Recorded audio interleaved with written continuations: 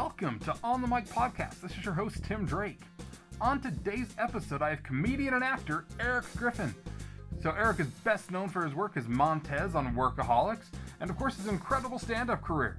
So Erik's new special, The Ugly Truth, hits Showtime July 7th, and I can assure you it is one you are not going to want to miss. So I had the opportunity to watch it earlier today, and it is hilarious. It is easily one of my favorite specials that I've watched this year, and I've watched a lot of specials. I mean, Netflix has so many specials out right now. So, and of course, there's plenty on Comedy Central. HBO's continuing to release them. I know TJ Miller just had his come out this last weekend. So, and there's a lot of great comedy out there right now, and Erik definitely stands out amongst the pack. So I think you guys will really enjoy this. Make sure to check that out. Again, that's The Ugly Truth, July 7th on Showtime. Erik's also on I'm Dying Up Here on Showtime, executive produced by Jim Carrey. If you're not familiar with the show, it's based on a book that came out several years ago. I picked up the book when I first heard Mark Maron talk about it, and it kind of follows the comedy golden era in Hollywood. Kind of focused around the time at the Comedy Store. And it's an awesome show. A lot of the stories kind of come from Jim Carrey's experience growing up at the store and kind of finding his roots there. So make sure you check that out as well. Erik plays Ralph King on I'm Dying Up Here. And again, you can see that on Showtime. It was a lot of fun talking to Erik. Kind of finding out more about the special. A little bit, about his career as well. He had quit his job in 2003 and just decided he was going to pursue comedy full time. So, and he kind of talks about making that decision and what he had to do to be able to do so. And yeah, it was really cool being able to learn a lot about his comedy career. Also asked him, kind of what advice he had for comics coming up, and he gave some great advice at the end of the episode to be able to talk about that, and also how he got involved with Workaholics and how he got involved with I'm Dying Up Here. And yeah, I think you guys will really enjoy this. I've had the opportunity to see Erik perform live several times at the Comedy Store. As many of you know, it's one of my favorite clubs in the entire world to go to. So I absolutely love going there. Other than, the Comedy Store, the only club that ever really sticks out to me is the Comedy Cellar in New York. And, both of them are just incredible clubs. They are absolutely hallowed ground in the comedy community. And, if you've never been there, go check them out when you're in New York City or Los Angeles. So the Comedy Store has such an incredible history. You show up, you see all the names on the wall of all the paid regulars there. And, you can go into, they've got 3 rooms. You've got the original, the belly, the main room. And, there's always just amazing shows going on. Erik mentioned on this episode that just last night, Chris Rock ended up bringing him up on stage. And, you never know who's going to drop in there. There's always incredible guests on the shows. And yeah, these are top tier comics that are constantly performing every single night. And yeah, it's always a great show. Coming up for us, July 20th, we will be back at San Diego Comic-Con doing a live show there. I'm really excited to be back at San Diego. You guys know how much I love San Diego Comic-Con. It's always a fantastic time. Still working on lining up our guests for the episode. Unfortunately, Austin's not going to be joining us this year. Austin's getting ready to head down to Los Angeles to continue acting. So there's only so much he can do in Salt Lake City, and he's booking everything that comes through pretty much. He's, of course, going to be in Wind River that's coming out here. You can see that trailer up online right now, starring Jeremy Renner and Elizabeth Olsen. Austin has a small role in that, as well as Six Below that comes out later this year with Josh Hartnett. So he knew that as these films started to come out that he needed to make that move to Los Angeles and really continue to pursue his career there. And so he recognized there was a lot of things on his plate and realized that San Diego just was not going to happen this year. So I'm bummed that he's not going to be joining me on the show, but we're still going to have a good time. And as those guests are announced, we'll make sure that you hear first. You can also check out the sdccblog.com. They will announce it as well. The unofficial blog for San Diego Comic-Con's been good to us, so they always make sure to announce our panel and everything. And yeah, we'll have any updates announced through them as well. So stay tuned for that. We've got some great guests in the works. Hope you guys really enjoy this episode with Erik Griffin. Make sure you watch his special, The Ugly Truth, July 7th on Showtime. Again, it's absolutely incredible. I laughed so hard all the way through it. I can never look at Ranch dressing the same ever again. So it was such a good show, and you guys will love it. Make sure you watch him again on I'm Dying Up Here, also on Showtime. Hope you guys enjoy this episode with Erik Griffin.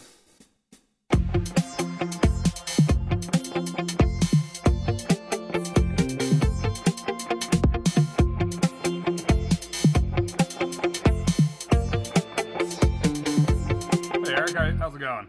It's good, man. How are you? I'm doing well. I'm excited to have you on the show today. Yeah, it's great. I mean, I'm just trying to, promote this damn special of mine.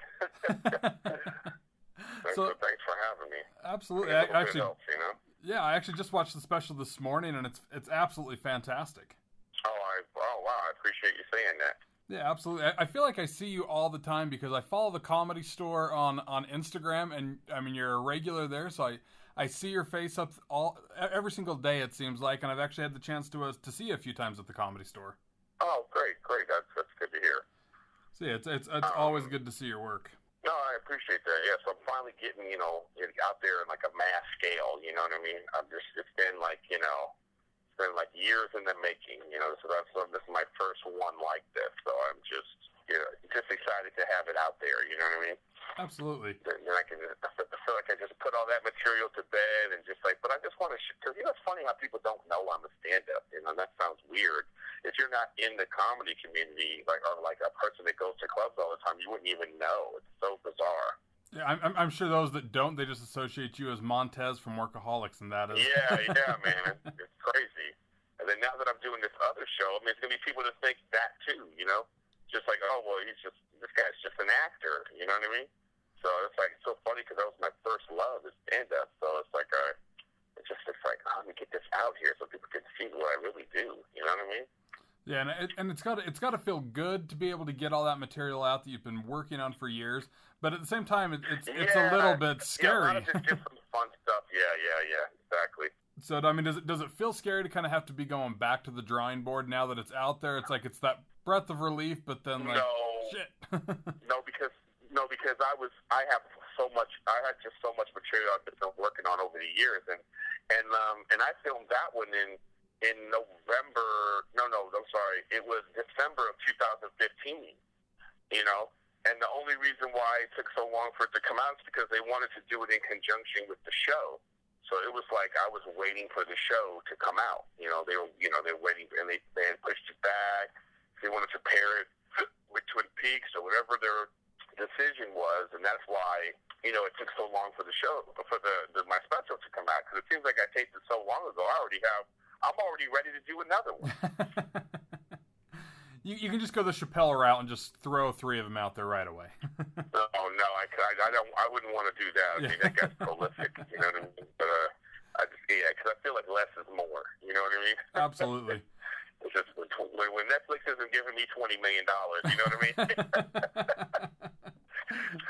It's one of the things that's kind of worried me with the way that Netflix is rolling them out, though, because it's like it used to kind of be precious. You'd see the Showtime and the HBO and the Comedy Central specials, and now it's like every week there's something rolling out on Netflix, and part of me worries that it's going to oversaturate it.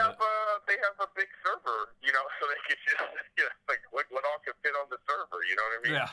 But it's just a different time, It's like I would say that I think Comedy Central's one that can move their company, you know what I mean? Yeah. They're the ones that made it not special, with these half hours and it's all casted. Make sure we have, 1 Asian, 2 white girls, and make sure we have an ethnic, it's not a merit-based system when you have to deal with sponsors and, comedy needs its own network that doesn't have to be a slave to advertisement. You know what I mean? And that's what Netflix is, So, and that's just a place you can go see a bunch of content. So it's good. You know what I mean? Yeah. It's like if you want to, you can find whatever you'd like to find. It's funny because people that'll discover things on there will come up to me because they're just discovering stand-ups for the first time, and I love when somebody comes up and asks if I've ever heard of like Louis C.K. And I'm just like, yeah. For a while. But that's why you have to have that stuff out there. I mean, yeah. It's like you think everybody knows everyone, but they really don't. So it just sits there. So like it's just like people that like podcasts. You know what I mean? There's podcast people that's all they listen to. That's their entertainment. They listen to numerous podcasts. It's the same thing with like people that watch Netflix or watch specials or someone that watches documentaries. So it's just a place for people to eventually find these things. Yeah, I mean, ultimately, I think it's a good thing. As long as they're good, And even if they're not good, it's subjective anyway. Exactly. Or it's going to be somebody that's going to like it or dislike it. You know what I mean? Yeah, and that's the best attitude to approach it always with, whether you're, you know, a veteran comic like yourself or a young comic, is it's purely subjective, and you're just gonna have to roll with the punches. You're not gonna please everybody. Yeah, you sure are. You should, actually, in my opinion, you shouldn't be trying to please everyone in any way. You know, that kind of person. What kind of comedy is that? You know? Yeah, you're not doing it for yourself. You know what I mean? Yeah. It's like, you know, so just. Oftentimes, like, I have to make sure I think it's funny, you know, first. You know, and if the whole point of the special is to, like, explain why I think this is funny, you know. And you can either agree or disagree, and that's usually with laughter. Yeah, and I think you do a great job of that, especially in the special, where, I mean, every single topic you talk about is incredibly relatable, where so many people now think that to be relatable it has to be political, because that seems to be what everybody's talking about, but you find such a perfect way to just take everyday things and make them so relatable. I know I'll never be able to look at ranch dressing the same ever again, but I know, I think the ranch people are going to be so mad at me. I know, it's like, I really didn't want to be like, I didn't really want to do the, you know, politics. I'll wait for my next one to save the world. This one, I just wanted to show people that I was funny, you know? Yeah, and you definitely did a good job of that. One thing I've always been I appreciate it. Curious about, when I had first kind of discovered you, I want to say it was during one of those half hours through Comedy Central. I was intrigued to learn that you had just kind of quit your job at one point and just decided you were going to pursue comedy. So, I mean, how did that come about? Well, you know, you just have to, like, you know, if most of us don't follow our dreams because, you know, we are too scared or whatever the reasons are, and I just didn't want to wake up 50 and be like, I didn't follow my dreams, you know? And it's just like, you know, it was a job, not a career. You know what I mean? Yeah. And there is a difference. You know, even though people don't know that, they don't think that there's a difference, but there really is a difference between a job and a career. And I just wanted to try it. You know, I was sick of people telling me I was funny, and it's like, you know, because I tried it when I was younger. You know, I went to a comedy class, and I did all kinds of stuff like that, and you know, I just didn't know what I was doing, no mentor, so I stopped. You know, I was going to open mics, and then I stopped for like 8 years. And then here I am, 30 years old. I'm like, hey, you know what? It's time to actually pursue this. You know, and that's what I did. So when you decided to start pursuing it, was it the Comedy Store that you kind of leaned towards going to right away? No, man, I didn't get into the Comedy Store until I was ready, like years later. Yeah. Even though the first place I actually did comedy was at the Comedy Store, if you could believe that. It was like, because it was like I did a comedy class, and the showcase was at the Comedy Store. You know, the final class was at the Comedy Store. So it's like, it's funny that I end up there, and I end up on the show that's sort of like loosely based on the place. You know what I mean? Yeah. So as you got going with stand up and everything, how did things like Workaholics start to come around? When did that start to take off? Well, it was like 2006 that I got my first TV credit. I was on this Philly show on Showtime, actually, too. It was funny that I'm on Showtime now doing my hour. It's so funny. It's so funny how things go full circle. Yeah. I did this show called the Payaso Comedy Slam. And it was like, you know, like a little 10-minute set that I did there. So that was the first TV credit. Then in 2008, I got Live at Gotham, and that's where I got my first agent and manager, because I went to also New Faces that year. So it was about, you know, 2010. You know, I've been doing commercials and doing, like, you know, stand-up on the road, that I got the audition for Workaholics. And then, boom, that was that. So, and your character as Montez always stuck out, incredible on there. So Anders has actually been on the show as well, and it was always, I loved watching that show come together. And as I had started writing a few years ago, everybody kept telling me, you need to write a spec script for Workaholics. You need to write one and somehow get it to them.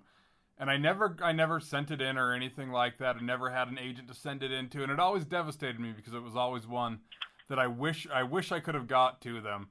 But then as the final season came around, it was just like, oh, so much for that. At least it will be in the packet. Right. So, but yeah, I mean, Workaholics is definitely monumental. I mean, the guys, they were like the Three Stooges. You know what I mean? Yeah. I can definitely see that. They really have great chemistry. That's why that show worked the way it did, because they just, you believed them. You know what I mean? Yeah. Even though it was just nonsense, you believed them. Yeah, and they're some of the most genuine guys too. I finally got to meet Blake and Kyle at during Festival Supreme this year.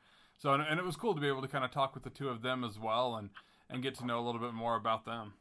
Oh, that's good. Yeah, they're good guys. I'll always cherish, working on that show, because it was like it's great to be on a show that is people's favorite show. You know what I mean? Yeah. Like that's such it's such a blessing. It's hard to even explain. Like going places and people being just being so excited to see me. You know what I mean? Or just. No matter where I am, I just know the Workaholics fans. They're so genuinely just like, oh my God, they're so excited, and that's just like, wow, what a thing to be a part of. I mean, there's people on network television shows that like don't get that kind of love from, being on their show. It's just something about Workaholics, man. It just really was, you know what I mean? I can't even. It's just such a blessing to be a part of something like that. Always remember that. I always have that as something very special. I cherish it. Yeah, and it really was a special show, and I think the way that the series wrapped up, it tied it up and made people, I think, remember that while it was just chaos so often happening on the show, that it still was this family of actors and stuff that were ending a great chapter in their life. Yeah, for sure. It definitely was that. It definitely was like, and here we are. Everybody's moving on to other things. Anders was on that new show, and Adam's on everything now. He's doing. Adam's on everything. Hosting the MTV Movie Awards, and he's doing all that. So it's like it's pretty amazing. Yeah, absolutely. So with I'm Dying Up Here, were you familiar with the book and everything before you had read for the show? I had heard of the book, but I never really read the book. I wasn't it wasn't like something that I was like, oh, I need to do this. I just knew about all that stuff.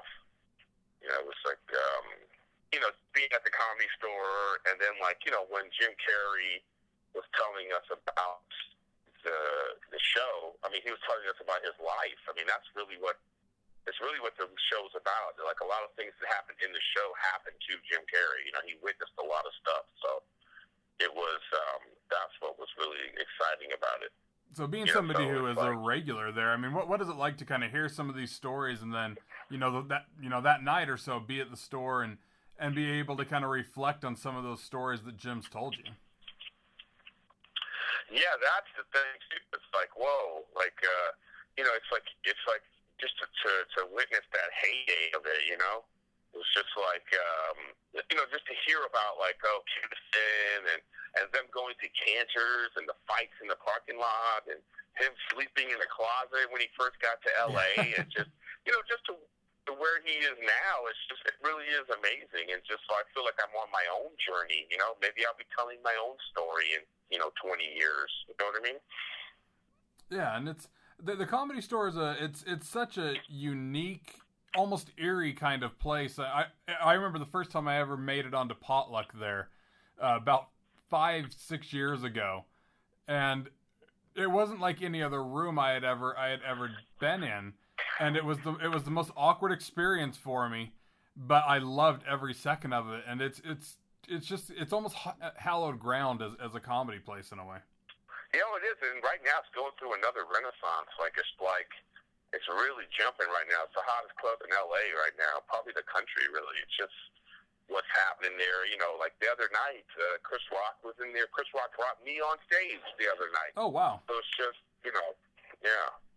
So it's like, you know, that's what's happening right now. Those big cats are coming in, and they just pop in. They feel comfortable there. They want to go there, and it's just one of the few clubs that, you know, they feel like that. Yeah, and that's one of the cool things with it is you never know who's going to drop in, and I think it's awesome whenever I see those pictures of people of how the entire main room is just packed out and it sells out.